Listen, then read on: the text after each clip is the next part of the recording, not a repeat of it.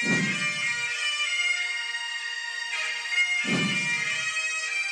to that piece of lieutenant that's always on his podcast, bash us, him.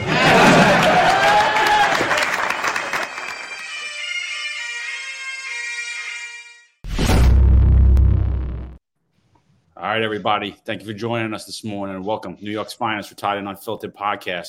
We're joined today by Madeline Brame. Madeline Brame is a national crime advocate. She's one of the most outspoken people in New York. You may have seen her. She's all over the media. She's on social media. She's out talking, advocating for common sense reform, common sense policy. She's also running for Congressional District 16 in New York. And that's up in Westchester for those that you don't know. And we just want to go over her platform real quick. We just want to get her out. And so you guys are aware of her. She's a big supporter of law enforcement. As always, I'm joined by the most complete cop in the NYPD, Eric Estim, also known as the boogeyman on the streets of the Bronx. Eric, how you doing, my brother? Madeline, you're laughing. Outstanding. It's a pleasure to meet you, Madeline. I've heard your story, and I've seen you out there, and you're fiery, and I love that you're feisty, and your voice projects some real strength behind you, and the eyes don't lie. I could see in your eyes that you're passionate, you're compassionate, and you come from a place of strength, and I know it because your family has a deity of military service. We were just talking about it, and that's obviously a reflection of you. Your story is exhilarating. I know you lost your son who served proudly, but unfortunately he lost his life coming home to a crime-ridden New York City, and now you're out fighting for public safety and numerous different facets that are out there. So please tell everyone about Madeline. Tell us about yourself. Tell us where you grew up and how you got to politics and what your views are and what we're looking at right now in New York City. Thank you so much for having me. Yes, my name is Madeline Brame. I was born and raised out in Suffolk County, Long Island, in a small little town called North Belport. You know, I don't know if you guys are familiar with Suffolk County, Long Island, but it's a town right next to Patchogue. And I like to call it a little democratic plantation, right? It's predominantly minorities, poor minorities, and they vote Democrat. However, I was raised in a very conservative household. My mom was Republican. My grandfather was Republican.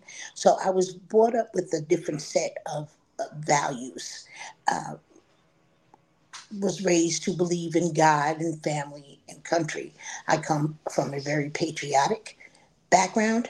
Every male in my family has served in the military, dating all the way back to the Buffalo Soldiers, including my brothers, my uncles, and two of my own sons.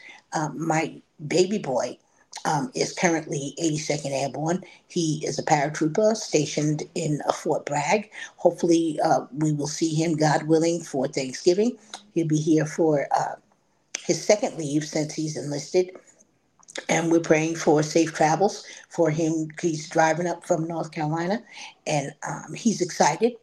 He's excited to see his family. He's excited to be home. You know, I won't, lie. I do have concerns about after his leave, will he get orders to be deployed to the Middle East? Every mother, every Gold Star, every Blue Star, every Silver Star mom has the same, feelings, but we also understand that this is a path that our sons and daughters have chosen, and they volunteer to do it.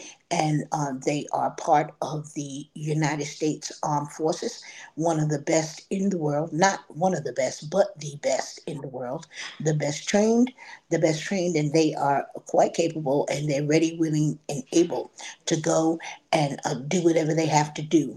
And if my son ends up in the Middle East in some type of combatic conflict, I hope that he blows them to smithereens, because we would not be engaged unless the United States was under some type of threat. So as far as that's concerned, but moving fast forward, I have a regular job. I work a regular 9 to 5. I got into this because my son Hassan was killed 5 years ago in Harlem. He was also Afghanistan War retired veteran, where he served valiantly on the battlefield of Afghanistan. He has received and returned enemy fire on the Taliban to to confirm kills on the Taliban. And Hassan was just, Hassan was a badass. He was a badass, and he came home. Um, he retired actually because he hurt his back scaling a wall. He was a mortarman, so he hurt his back scaling a wall. He fell, and in Germany, I believe, and so he retired early. He came to New York to see what the job market was like, and he also wanted to take advantage of the GI Bill and go back to school. So he was, at the time of his death, he was enrolled in Manhattan Institute as a medical assistant, and he was getting ready to graduate. He was also a personal physical trainer at Crunch Gym. Sam was nasty with his hands. He fought Golden Gloves against, he trained at what's his name, Hector Macho Camacho. His son had a gym in Puerto Rico, and Hassan trained with him. Golden Gloves, during Hassan's teenage years. Hassan was born in Puerto Rico, by the way. His father played basketball in Puerto Rico, and Hassan came back, and there was an altercation that happened one night in Harlem. A man half his father's age uh, attacked his father, and Hassan, did his thing. He whipped him. All right, and the kid went back. He wasn't a kid because he was in his 30s. He went back and he got those four people, two brothers, a sister, and their friend, and the kid told them that Hassan and his father jumped him, when in all actuality the kid jumped Hassan's father. That's why Hassan died defending his father. Um, he was stabbed 9 times, uh, kick, punch, stomped, held, chased. His father was also stabbed 12 times when at that same night when he tried to come to Hassan's aid. I think it's the 28th precinct or the 32nd precinct. I'm not sure. Right around the corner from Harlem Hospital, because it happened on 152nd and 8th Avenue. Um, they responded, and um, they caught all seven of those people. I mean, all four of those people in 7 months. All right, so they did a hell of a job. It's the same precinct that those two officers were ambushed when they ran down the hallway. Do you remember that story? That incident that happened in Harlem, I think 2 years ago. Okay, that same precinct. So those detectives, the homicide squad, the fugitive squad, 7 months, all four, and that's unheard of, especially since so many homicides and different crimes go unsolved because the people run. All right, and New York doesn't have the resources. Anyway, I'm rambling. Um, No, you're not. You're this not rambling. We got you. So this case was handled in Manhattan, in the Manhattan Criminal Court at the time. Cyrus Vance was the district attorney, and all four of these people were charged and indicted for first-degree gang assault and second-degree murder. Um, the case was maybe 2.5 years old when Alvin Bragg took over. He was handed that strong trial ready murder case. There was never any plea deals. There was never anything. This case was marked for trial from the day that it made it in front of a judge, right? As soon as Alvin Bragg got that case, it completely unraveled and fell apart. Two of the people he gave slaps on the wrist. The sister, Mary Saunders, he completely dismissed the murder and gang assault and charged her with assault with a shoe. I didn't even know assault with a shoe was a crime. But she was charged with assault with a shoe and given 1 year time served. And Travis Stewart, who's their friend, he got attempted gang assault, and they sentenced him to 7 years because he had a prior. But the two brothers, James and Christopher Saunders, were both given 20 to life because they were both repeat predicate, persistent, violent felony offenders. Christopher was actually out on parole at the time for attempted murder on a police officer, right? He had only served 5 years, and he hadn't even been out for 2 years yet, all right, before he participated in the murder of my son. So he had no business being out. And James had been in and out of prison, in and out of penitentiary since he was 13 years old. All right. So these were career criminals that had no business. A family of homicidal maniacs. They had no business being in the street. So what forced me into politics is my fight for justice for my son and also for other mothers of homicide victims, and not just that, but mothers of accidental overdose victims, because I also have a son, Rayvon, who died 2 years after Hassan from accidental overdose cocaine laced with fentanyl. So that threw me into that fight as well. And that's another thing that is affecting America, sweeping across this country. That's not a white or black thing. That is a thing. That is a thing that's affecting so many different lives. So I really had no intention of getting into politics, but you cannot fight this fight without it becoming political. All right. I think politics is a dirty business. I think that it's focused too much on money, power, and prestige, and the people, the issues are pushed to the side and abandoned. And the media has a lot to do with promoting who the candidate they want to win, and they push those people so they can raise the most money, right? Now, I'm running against Jamal Bauman. Jamal Bauman is the guy who pulled the fire alarm. You remember that story? Jamal Bauman is the guy who pulled the fire alarm, and I chose New York 16 because my strategist says that that is probably the most winnable race because there is no Republican running against him. So not only am I, the lone Republican, I'm also female and I'm also black. And I also am a 40-year loyal Democrat who walked away from the plantation of the Democratic Party because I see, because of my experience of the way the Democrats and the progressives treated me and my family when it came to the murder of my son.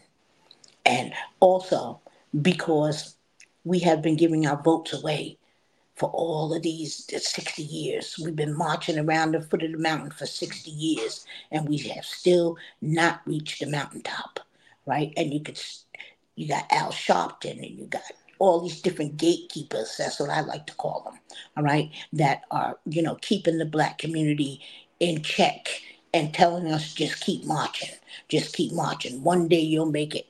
And they're the only ones who seem to make it to the mountaintop by keeping us oppressed and suppressed at the bottom.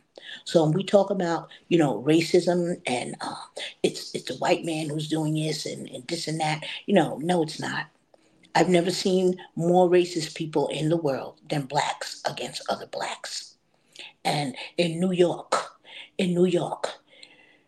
our entire administration is ran by black people. And they're the ones who are just throwing us out like we're trash. They come to our communities when they want our vote, but you don't see them any other time besides election time. I was up in Mount Vernon last weekend handing out turkeys. The people never even heard of Jamal Bowman. They have no idea who he even is. And he is their representative. He's their congressman. He's the one who's supposed to be going to Washington to bring back their fair share of resources. So they won't have the potholes in the road and the dilapidated housing and the failing schools and all that. Right. So people vote for people just because number one, the color of their skin. Black people do that. All right. I'm not downing black people because I love my people, but our thinking, our attitude, our behavior, all right, is just out to snacks. Right. We are our own worst enemy. We won't listen. We won't listen. We would rather ignore the situation. Then you have the illegal immigrant issue. Okay. They're being pushed right into the poor black and brown communities, pushing people, longtime residents, out of their homes, sucking up the resources, the scarce resources that they already have, that they barely have. Then you have Mayor Adams making cuts to make up for the billions and billions that him, Kathy Hochul, and City Council blew. All right, they blew that money. That's why there's nothing for the migrants when they could just as easily line those buses up and send those people right back to the border where they came from. They have no business being here. They're here illegally. But you see, those are just some of the issues. Some of my platform, crime is out of control. We all know that. No matter what Mayor Adams says, the safest city in America, he's lying straight through his teeth. He's lying. There's nothing safe about New York. Nothing safe, and it hasn't been in a few years. Madeline, you're running against Jamal Bowman. He's a far left progressive. Yes. What do you want to tell the people? What's the first thing you want to do when you're elected? When I'm elected?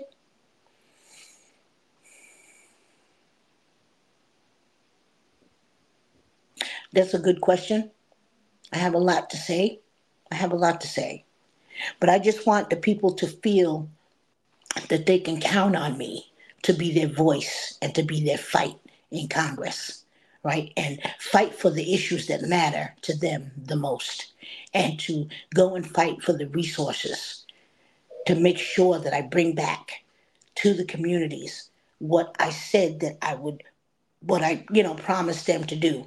But then again, I can't make any promises because I don't know. I don't know what it's going to be like. I don't know what I'm going to be faced when I go to Washington. You see what's happening now with the Republicans up there. They can't get nothing done. They can't get anything done. So, I know that it's an uphill battle, but I want the people to feel confident that they have the power within themselves, okay, to change their circumstances and their situations. They have the power themselves. They don't have to sit down, lay down and roll over and play dead. Just because they live in that communities and those poor communities doesn't mean that you have to conform to it. You don't have to indulge in that stuff. Get up and go to work. Work. Yeah. Teach those kids. It starts within the four walls of the home. Teach those kids give them some home training, some discipline, some guidance. So it's like, I'm not a politician, and I don't think I ever want to be. I just want to be who I am. I just want to be myself and be who I am. And I think that I'm more relatable that way. I'm more relatable because people, I'm speaking to the hearts and minds of people, not so much to the issues. I'm speaking to the hearts and minds of people because the issues are man-made, all right? And it's bigger than all of us. The issues are bigger than all of us, unless you have trillions of dollars to actually change, but we do have the power to change the way we think and the way we act and the way we behave.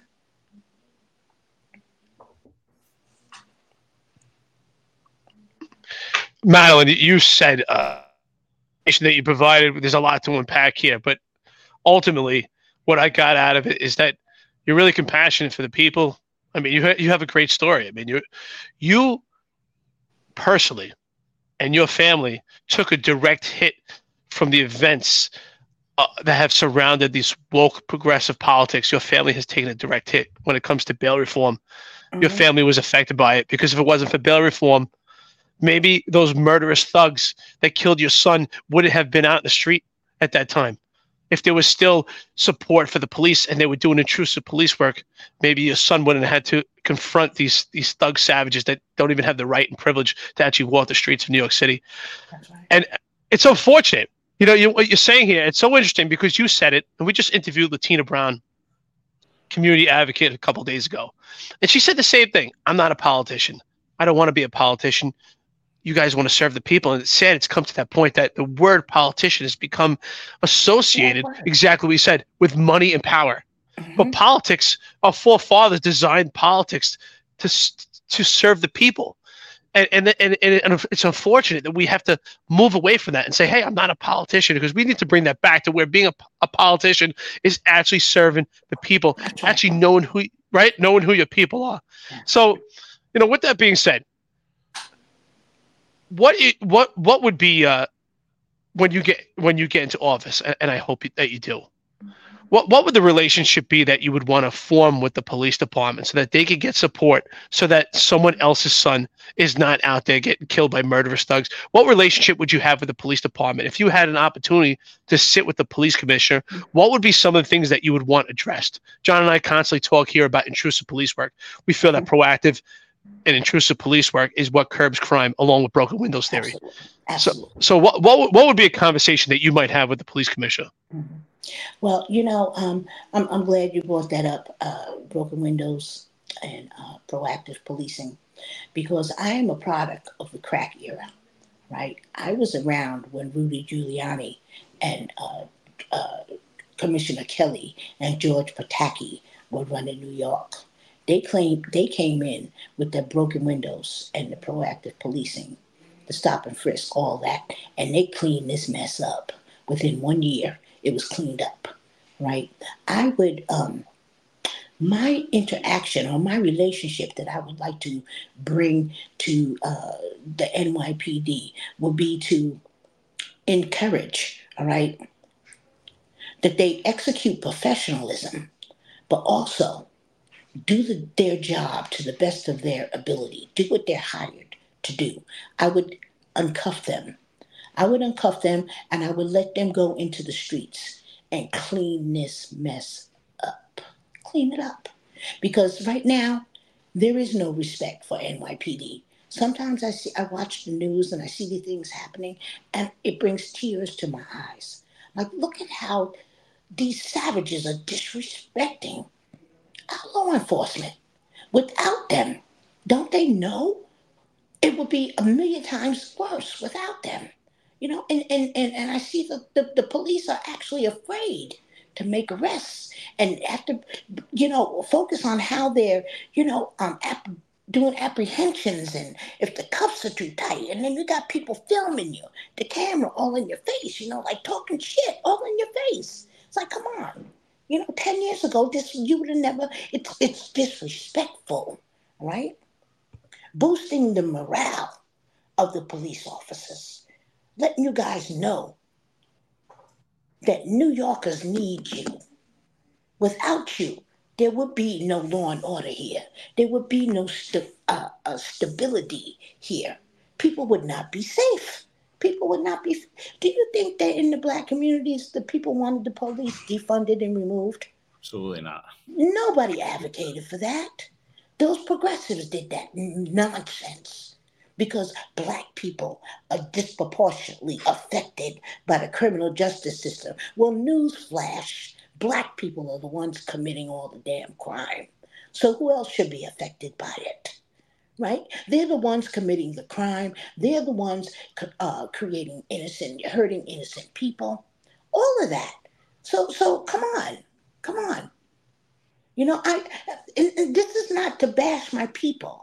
I want to make that 100% clear. However, I'm telling the truth. Just like Cardi B said the other day, and she's not the first. We've been saying this for years. All of a sudden, because Cardi B says it, now it's like, the hottest thing since sliced bread. Like she's the first one that ever said it. No, she's not. But she's rich and famous. That's why I said money, power, and prestige. Unless you have those three things, nobody wants to listen to you. But you've been saying it the whole time. But I would definitely build a strong relationship with the NYPD. I would weed out the bad ones because there are some bad ones. There's some bad apples in there, But I definitely wouldn't be defunding them. I would make sure that they have the best equipment, the best uniforms, their station houses are clean and up to par. I'd make sure that their pensions are protected. I would make sure that they have immunity. The good ones, because right now, even the good ones are afraid of losing their job and being sued if they cuff somebody too tight. Okay? So just like the lawmakers have immunity and they're safe from, litigation, the police should be safe as well. I would encourage the NYPD to be the front lines of defense for the streets of New York City, the streets of Chicago, the streets of St. Louis, the streets of California, you know? So that is it's a little bit complicated because of the demographic of people that the NYPD is dealing with, right? They just, have no respect. And now we have laws in place that make it legal for them to have no respect, right? They have no discipline. But you, young man, what's your name? Eric? Yes. Eric? Eric's down there. All right. Yeah, sorry, I didn't mute my mic. Yeah, Eric did most complaint cop. Eric Dim, are you currently on the force? No, Or you retired? John and I we're both retired. We're both retired, yeah. Yeah. Well, I would encourage, especially the new recruits, to rely on their training. Okay. Not this watered down soft training that they have now. All right. I would encourage them to don't put their life on the line. All right. Don't risk their life if the mayor is not going to have their back. Right. There's a lot of corruption there. That's why he's cutting more money from the forces. Right. There's a lot of corruption there. A lot of no bid contracts going out without going outside for a lot of different things, for policing, for the crisis that we're now seeing. I know you had a busy day. I know you were on Fox and Friends all morning this morning. I know you got to go, but before you go, could you just walk us through what's labeled as the migrant crisis in New York City, like what you're seeing and what your thoughts are on that? Well, I'm going to call that for what it is. All right, that's illegals that have invaded our border and our country, and it's a man-made crisis. All right, there were billions and billions of dollars up for grabs. All right, and Mayor Eric Adams, Kathy Hochul are greedy. All right, and they took that money. All right, and they promised the world to these people, and they knew that it was not sustainable when they even, got into it. They're pushing these people off into communities that are already poor and struggling and don't have enough resources. And these people are pushing the poor people that are there already out. And then they literally dump the Africans right off on the sidewalk and just left them there, right, to do whatever. I mean, what do we think is going to happen next? Crime is going to skyrocket. These people are used to hot environment. They know nothing about being homeless on the streets of New York City in the winter. They know nothing about that. The first thing they're going to do is look for means of survival. And they're coming inside.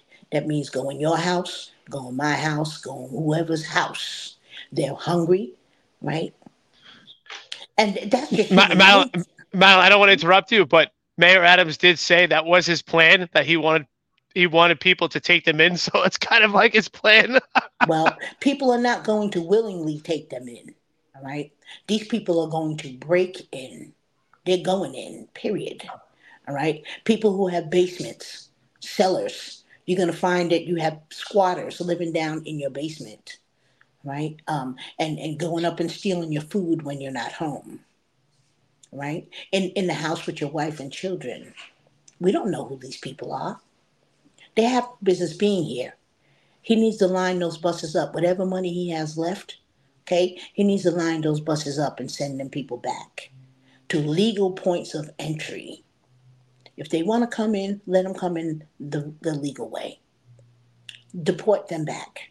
And when Trump gets into office, he said that was the first thing that he was going to do, is the biggest mass deportation, that the country has ever seen. And that's what needs to happen. Those that are not, don't have family here, those that are not, quote unquote, seeking asylum. All right. From what I understand, only 600 out of all those hundreds of thousands of people have really submitted the applications for asylum. And plus that takes years to get that. So we've been bamboozled. New Yorkers have been bamboozled. We've been sold a bill of goods, and it cost us billions and billions of dollars. And we are stuck with the aftermath. We're stuck with it. I work in Midtown. I see it every single day. Them Africans are getting cold. They're walking around hungry. Yeah, I'm telling you, it's going to be a bad scene. It's going to be a bad scene. And then we put them before our own homeless people, our own veterans. That's the part that's hurtful. That's the part that makes you, cry when you see our own people out there for years at a time. And then you want to put these people. Mm-hmm. You're absolutely right. You know what's quite interesting, right? So you talk about supporting the black community and making the black community understand that the progressives are giving them a raw deal. And I saw the same thing. I worked in the South Bronx for almost a decade as a special operations lieutenant. And it's interesting you asked, right? So, I recently retired, but I retired because the kind of cop that you want out there, I did not fit that mold anymore. What I was paid and trained to do anymore. I was attacked by an overzealous civilian complaint review board. I could not do intrusive police work anymore. They don't want people like John and myself out there anymore, the progressives.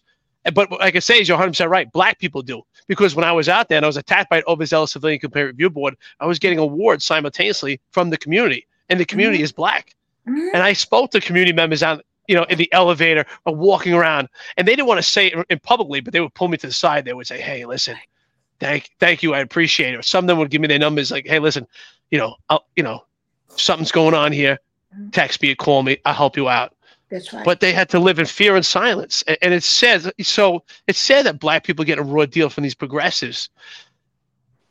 And we're what the would ones, you we're the ones that put them in office, because they were able to refine the message. They came out with these exotic words and terms: diversity, inclusion, disproportionate, systematic, all this other kind of stuff that sounded good. Then you have social media that, promotes this kind of stuff. Then you have leaders, that are black, and they have charisma. Obama, and they sold us a bag of goods. I bought it. I'll be the first one to say it. I bought it. Hey, this is cool, However, what's I going to say? Oh, people want to focus on the criminal a lot, right? But we have to understand that the offender, right, especially low-level, nonviolent, usually commit their crimes because they have a drug or alcohol problem, right? They're sick. And I don't feel that they should go to jail. I don't feel that we should criminalize addiction. Back in the day when Rudy was in office, they had something called alternatives to incarceration, where they sent people away to the long-term inpatient programs for 12 to 24 months. And people's lives were changed and saved. Hundreds and thousands of us, okay? And that was during the crack era. Millions died, but also millions were also saved. They took the funding from that because they said that it was cruel, because they don't understand about the disease of addiction. A lot of people wouldn't commit the crimes that they did if they didn't have to support a habit. They wouldn't.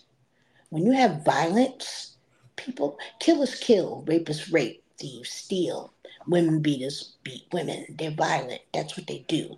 There's a place for them. It's called jail, jail. And that's where they need to be. That's where they need to be. They don't need to be in society because they can't function in society without hurting other people. Now, if you were to listen or talk to a mother of a repeat offender, right, she would rather get a call from their child from Rikers Island that they're alive than from the coroner telling them where to go identify their child's dead body. My mother would rather get a call from me from the jail than from the coroner to say where to go identify my body. I'm divulging something to you here because it's going to come out, especially since I'm running for office. All right. I have a criminal history. 30 years ago, I got caught up in that whole crack era thing. I've been to jail. I've been to Rikers Island. Right? I've done time.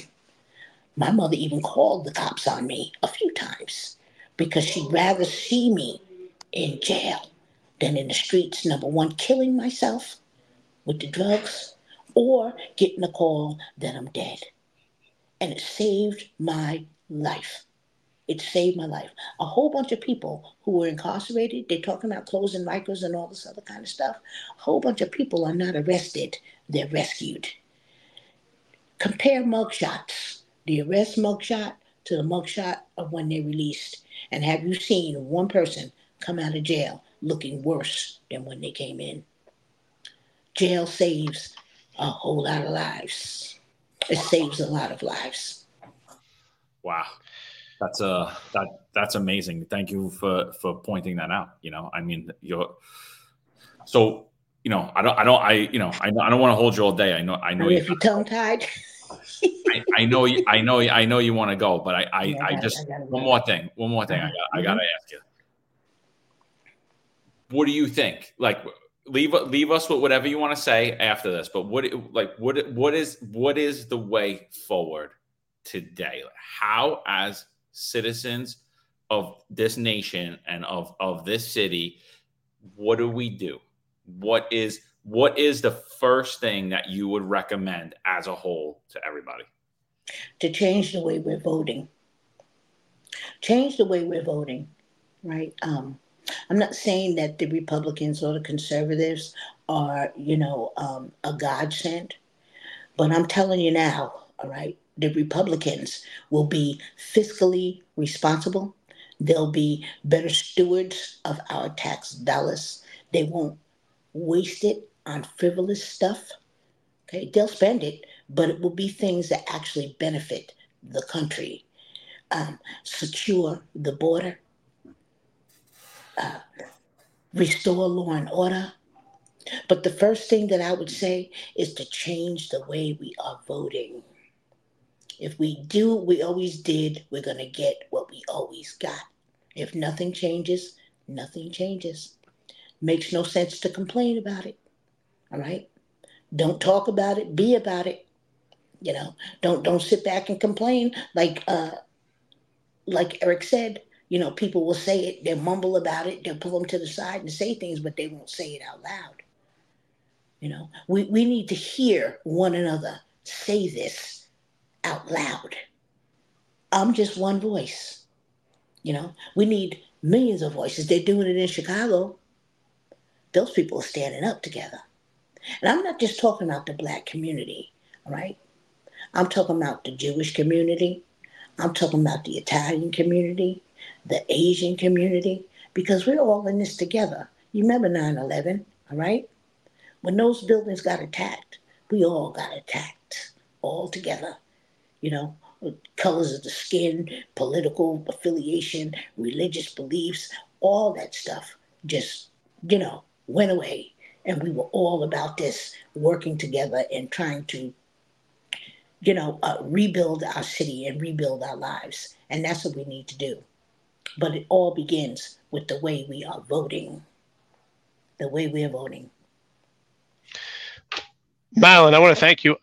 First of all, I want to thank you for being part of a family that has military service way back to the Buffalo Soldiers for this country. I want to thank you for your feistiness. I know you had a lot to say here, and there's a lot to unpack. There's a lot of, I appreciate it because it shows how passionate you are, that there's so much on your mind and in your head you want to talk about.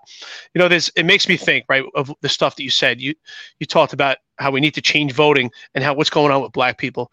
And there's a great small book, and it makes me think of what you just said, right? You yourself had some criminality in your life and you learned from it. And being a successful person, which I think you are and you will be in politics, because we need somebody like you, and Black people need you. All people need you, honestly. But Black people, they really do, because they've been steered in the wrong direction. And there's a small book. It's written by John Maxwell. It's about how do successful people win, and how do they win? is by understanding their losses and evaluating them and actually taking blame for it and taking ownership and not blaming everyone else. And that's what's good. You blamed yourself and you learn from it and making yourself a better person. And that makes other people great. And there's also a great saying in that book that talks about when people are on a ship, it's kind of, it's a metaphoric. And is that life is like a deck chair. Do you sit on the back of a ship and do you look to see where you've been? Or do you sit on the front of the ship and see where you're going? And I could tell you look to see where you're going, where we're going.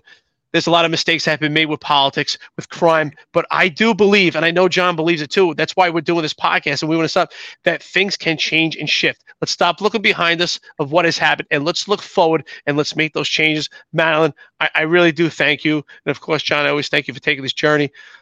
Before we close this out, can you plug yourself and tell everyone where they could find you and how to raise funds for your campaign? Yes.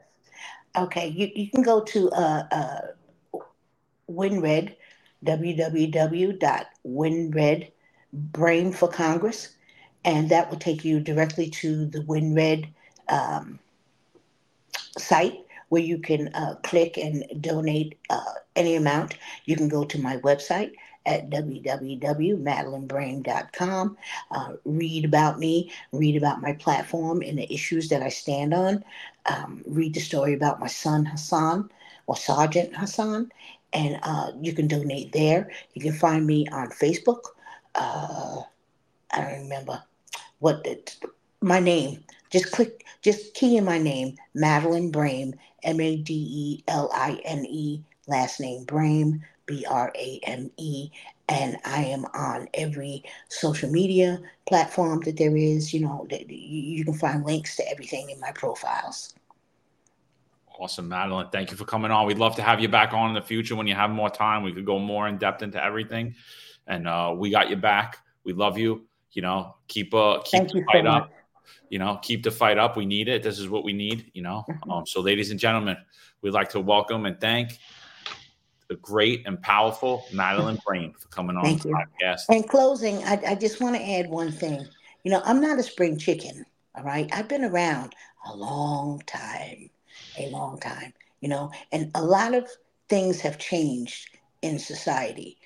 We want to be progressively moving forward moving with different things like technology and medicine and different things like that, but not with all this crazy stuff that we see happening here, all right, with the same-sex stuff and this changing the gender of our children stuff and calling women cis women and, being unlived and birthing people and changing our language and the things that are happening in our schools, what our children are being taught. We don't want to progress that way. Teach our children how to read, write, and do arithmetic, right? And how to speak and write a full, proper sentence. That's what we need, because that's what they're going to need once they get out into society. We want to be progressive moving forward, but not progressive that way. The progressives, the politician progressive, the policy progressives have to go. We have to fire those people because our children, the next generation and the generation after, are going to be lost in the sauce if we don't. No, thank you. You're right. It's not progress. It's regress. That's it. It's 100%. It's 100% right. Yeah. So, we thank you. Call us anytime. You're always welcome back on here. We'd love to have you on for some crime panels too. Go around the room. Thank you so much. Thank you, Madeline. I mean it. Listen, I'm traveling through Asia right now. I'm in Malaysia right now. I enjoy the Far East. I enjoy martial arts, and I'm here with my family. And I just want to say honestly, I usually don't say this, but I mean it. All the stuff you've been through, and so being so honest about your past, and you learn from it. I do believe in a second chance. We were police officers, and we rose to the ranks, and people have this ideology that cops don't believe people deserve second chances. I mean, John talks about his arrest constantly here. So if I was in your presence right now, I would definitely give you a hug. Your family's given so much, and I wish you lots of luck out there. I lived in the Bronx myself. I lived in New Rochelle. I know those are communities that you represent. So I thank you. I really do. Thank you so much for having me, guys. All right. You have a happy holiday. Don't eat too much turkey. Okay. Absolutely. Absolutely. All right. And guys, if you're getting ready to retire, if you're already retired and you're looking for a new financial advisor, like we always say, you gotta secure your own wealth. Check out our friends at Laidlaw Blue. Contact Henry and John. They're great guys. Free consultation. You got nothing to lose, but you have everything to gain by going out and calling and finding out and seeing what's available to you. We highly recommend you give Laidlaw Blue a call. Law enforcement professionals dedicate their lives to serving and protecting our community. But who's protecting their financial futures? That's where Laidlaw Blue comes in. Our wealth management platform is specifically designed for the law enforcement community. Laidlaw Blue is a division within Laidlaw Wealth Management, run by retired New York City detective John McDermott. His status as a retired detective uniquely positions him to establish a deep connection between Laidlaw Blue and the law enforcement community. Our platform is easy to use and provides a range of financial services, including investment management, retirement planning, and insurance solutions. With Laidlaw Blue, you can secure your financial future and provide for your loved ones. Our team of experienced financial advisors understands the unique challenges and opportunities that law enforcement professionals face. We're here to help you navigate the complexities of financial planning and achieve your goals. Laidlaw Blue. Secure your financial future today. Book a meeting using the QR code displayed or call us directly on 888 901 Blue. That's 888 901 Blue.